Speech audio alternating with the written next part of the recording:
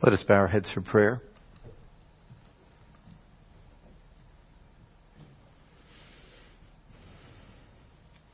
Father, we ask that by your Holy Spirit you would instruct us. You would reach into each of our lives and change us, that your word may have full effect. We commit this time to you. Be glorified as we learn in Jesus' name. Amen.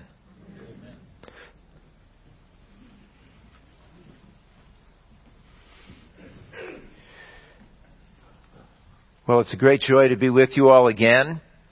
I was sharing with some folks beforehand the impact that Whitey had on our early life. And I won't tell you how young we were, but it was 1970 and I was probably 2 years old.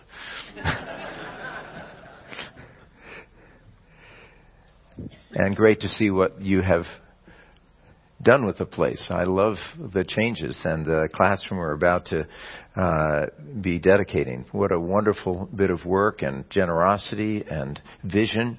It's just great. Grateful for Brooke and his leadership, not only here, but in the diocese as well. He's been a tremendous help along the way, and grateful for Dawn and their family and all that they've meant to all of you and to all of us. And an exciting day, confirmation, chance to have people make a public declaration of their faith in the Lord Jesus. That is no small thing. We can do it easily here. We sometimes forget that it can literally cost your life somewhere else. Great privilege to be in a country where we get to do that with relative impunity. As I considered the readings this morning, I have to be honest with you. I'm the kind of person who loves middle ground. I love having friends on both sides of an issue because it makes me feel broad-minded. But sometimes there's no middle ground. There's one side or the other. You have to make a decision. We're heading into an election this fall, and you are going to have to make a decision. We have Supreme Court nomination coming up, and the senators have to make a decision. And we resist having to make decisions, having to pick sides. Well, in the letter of James, we discover a harsh truth. A truth for those who love middle ground is very uncomfortable. That there are two sides in life. I love the reading from Wisdom. I hope you were paying attention. It's a good example of two sides, of the upright and those who oppose them. And often, throughout the scriptures, you have the upright or the righteous and the wicked. And in big picture, that is the way the world actually is. We just don't like to think about it that way. But James goes deeper, not just showing us that there can be two groups of people, but that in our own lives, we're in the midst of a battle. God's side, the world side. And I want to talk about the nature of the battle, looking at the letter of James this morning, and a strategy for victory in the battle. Not the battle with different groups, but the battle in each one of us. That's what James is looking at. A battle with two value systems in opposition. God's values and the world's values. Now, the world has a particular meaning here. It means those things opposed to God. The word world is used variously throughout the scriptures, but in this particular case, James is using it as a label for those things in opposition to the things of God. What kind of battle are we in? What's the nature of the battle? Well, in verse 1 of chapter 4, I want you to notice this language. Now I'm using ESV. I think you often use another translation, but they're close enough. In the English Standard, it says, "What causes quarrels and what causes fights among you?" So you've got a divided community. You've got a church that's battling each other. But he gets right to the heart of it. It's not that you're of necessarily opposite opinions. That's not what's going on here primarily. What he's saying is, you are each acting out of the battle within. He says, is it not this, that your passions are at war within you? The word passion or desire, it's translated variously, is actually in the Greek, and I don't like to do this very often because it's not my native language, but I think it's helpful here. The Greek word is hedoni, from which we get hedonistic. And he's saying it's that part of you that is after pleasure, the pleasure principle. As it was defined once in an advertisement, if it feels good, do it. That's the pleasure principle. And he's saying that's not a good principle to operate on. Those kind of pleasures, those kind of gratifications are going to get you in trouble. They're causing battles within you. He goes on in verse 2. He says, you desire and do not have. And the word for desire means that you're setting your heart on something. You're focused on something. You want something, and you won't be happy until you get it. You desire and do not have. You're not getting your way. And he's saying there's a constant battle in us between getting our own way or following God's way. He goes on to say in the same verse, you desire and do not have, so you murder. Now, he wasn't suggesting that the Christians that he was addressing were actually killing each other. But you remember when Jesus talks about hating your brother, he defines that as a subset of murder. In other words, it's the same. You'd kill him if you could. You're not going to actually do that, but you just as soon not have him around. And he's saying the same thing's going on here. You're not getting what you want, and so you destroy the relationship. And that's just true in life. If we're too focused on a selfish goal, we will kill the things that matter. Now, it's obvious in addictions. Addictions can end jobs, kill marriages, destroy relationships. But as Tim Keller preached, at the heart of sin, all sin is addiction. Addiction to self. And we all have that addiction. We are all addicts. The only question for us is whether we are in recovery or not. He goes on to say, you covet and cannot obtain, so you fight and quarrel. All of the stuff that happens outwardly when we're in any kind of conflict is because inwardly we're in conflict. We're addicts who are fighting for our own way, but on the other hand, we recognize that there's God's way. We covet things or power or status or happiness on our own terms. That's just the way we are, if we're honest. If we take a look, if we dare to lift the cover off of what's in our hearts. We see an example of it in the gospel reading. It must have been hard to be a disciple of Jesus and having a teacher who constantly knows what you're thinking.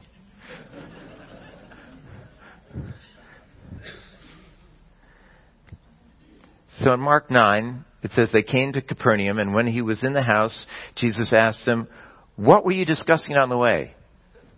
As if he didn't know. But they kept silent. For on the way they had argued with one another about who was the greatest. And they knew, the reason they're quiet, is they know that Jesus is not going to like that. So they don't say a word. What's going on there? Those passions within are leading to quarrels with others on the outside. And in this case, competition for greatness. Our internal desires spoil our relationships. The battle zone is our hearts. He says your passions are at war within you. And we're all in that battle. I have a favorite quote, and you may have heard it before, from Alexander Solzhenitsyn. It comes from his book, The Gulag Archipelago. And Solzhenitsyn begins as an atheist or agnostic, but in the midst of going through imprisonment and looking at the world, he comes to faith. But he says this: gradually it was disclosed to me that the line separating good and evil passes not through states, nor between classes, nor between political parties either, but right through every human heart and through all human hearts. Even in the best of all hearts, there remains an unuprooted small corner of evil. There's a battle within. And we have to admit that battle. So what's the strategy for victory? The answer in short terms is ordering our values for heaven and relying on God's grace in the process. The values of the world are me first. That's at the heart of it. Or as the Beatles is what I'm going to say, and I have nothing to do with the Beatles. They wrote a song called I, Me, Mine. That's about that could be the chorus for the values of the world. They're actually pointing out that that's not a good way to live. But looking around, all they could see was the selfishness of others and their own. I, me, mine. That's the values of the world. Sometimes we make it a little more positive. We're told we deserve a break today. I deserve a break today. I deserve a lot of things. That's what myself is telling me all the time. That's the value of the world. And we need a radical reorientation. Interestingly enough, the word orientation comes from the word orient, which means the east. Now, we're used to having maps with north on top. But you may not know that for a long time, maps had east on top, west on the bottom. And to get oriented was to look at a map with the east on top. If we think of that, that's just wrong. But what's actually going on with the gospel, in comparison to the values of the world, it's not a question of having east on top rather than north. It's really having south on top. A radical reorientation. I mean, stop and think of it for a minute. There is really no top or bottom to the world. Just pick one. I could argue that east isn't the top because we're spinning. But between north and south, what's the top? What's going on with the gospel is reorienting or rethinking what the top values are. It's to turn our whole map of values upside down. And that's what Jesus does. After they won't answer his question, it says he sat down and called the 12 and he said to them, if anyone would be first, he must be last of all and servant of all. That's a complete upheaval for our value systems. We want to be first And he's saying, well, in the kingdom, it's the opposite. If you want to be first, from a kingdom point of view, you have to be last. You have to be the servant of all. It's not a question of people serving you, of you getting what you deserve, getting what you desire. It's a question of making sure that others are served.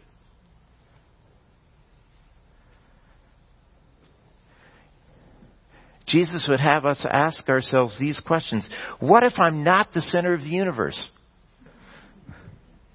What if I'm here for others, not for myself? What if I put God first by putting others first?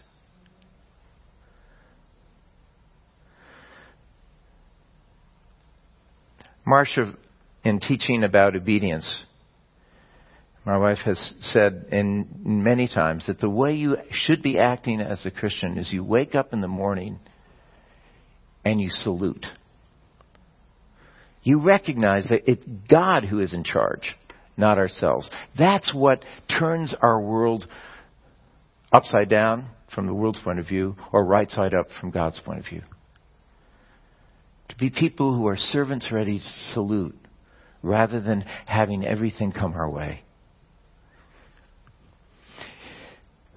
I became a Christian partially because, as I looked at my life as a 17-year-old, it occurred to me that God might have a better plan for my life than I would.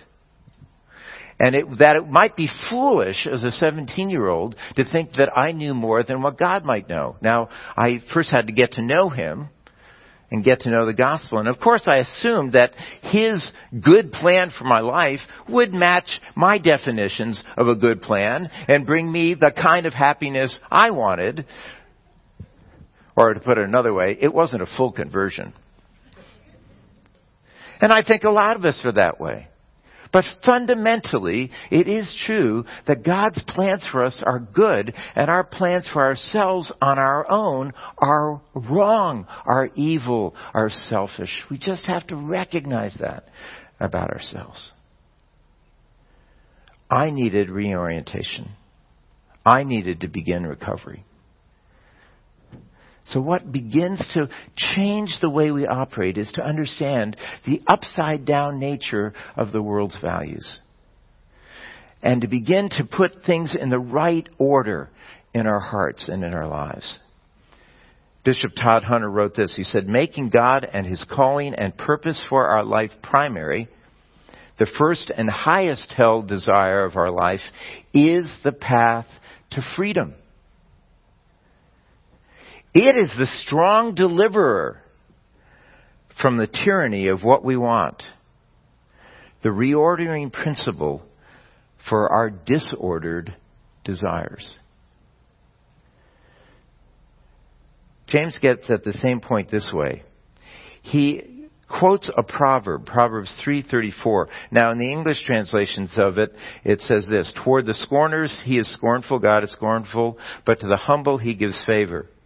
James puts it this way, God opposes the proud, but gives grace to the humble. There's a battle. God is in opposition to the proud, those who are trying to run their lives for themselves, but He gives grace to the humble. Or to put it another way, we win the battle over self by surrendering. Surrendering our lordship and putting God first.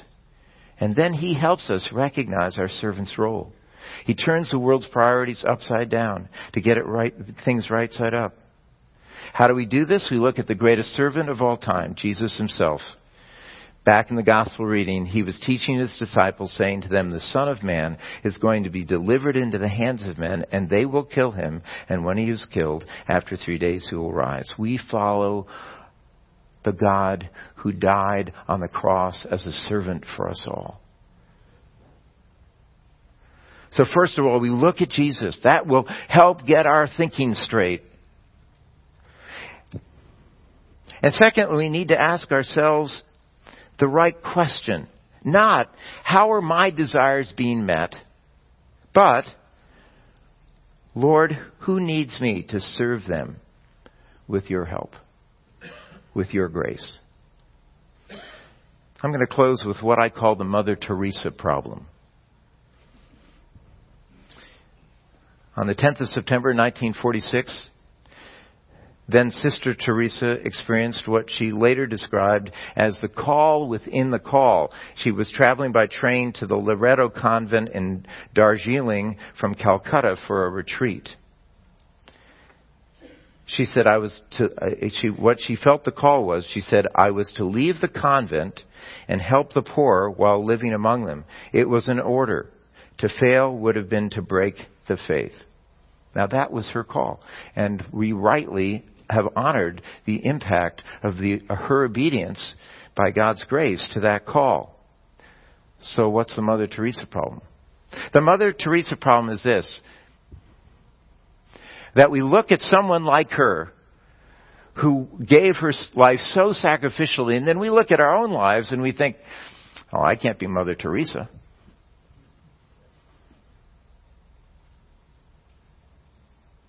The example is so distant from our day-to-day experience that we don't know what to do with it.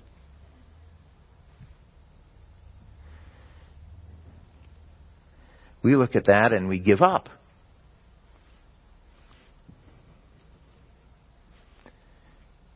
But the Lord would have us focus on what's in front of us. She happened to be in a context where she could follow that particular call, having followed the Lord along the way. Where has the Lord put you? For we are all surrounded by the poor, if not the financially poor or the medically disenfranchised, by those who are lonely, those who are hurting, those who are scared, those who are confused. We're surrounded by the poor. Ask the Lord for one person or one family where you can help, where you can be a servant. Just one. Just start with one.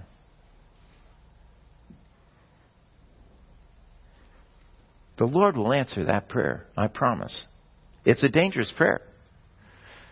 He will bring somebody in your life who needs your help, who's going to take time, who's going to perhaps take funds, who's going to take energy and will cause pain as well as the joy of watching God work. Some of them will respond positively, others will not. But if we're going to be servants of all, if we're going to put ourselves last instead of first, we need the Lord to put people like that in our path. It's His way of getting things right side up, of reordering our passions, our hedonism, so that we're more like Him. And it does say that the Lord will give us more grace when we humble ourselves that way. That we don't have to do it in our own strength and our own power.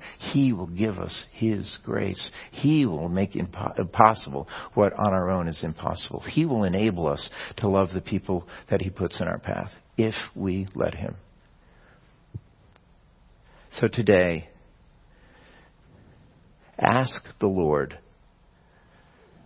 to turn your world upside down so that you can be right side up in His kingdom. Let's bow our heads for prayer.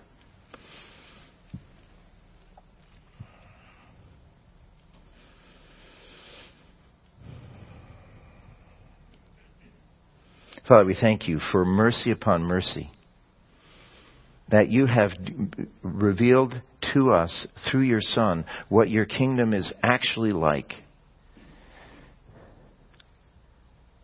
And that You have heavenly values that You have demonstrated that You want us to live into here, where You are first and we are servants.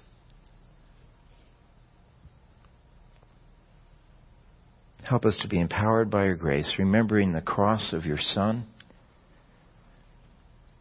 being filled with Your Spirit. Help us reorder our values, reorder our desires, so that we can bring even more glory to You. In Jesus' name we pray. Amen.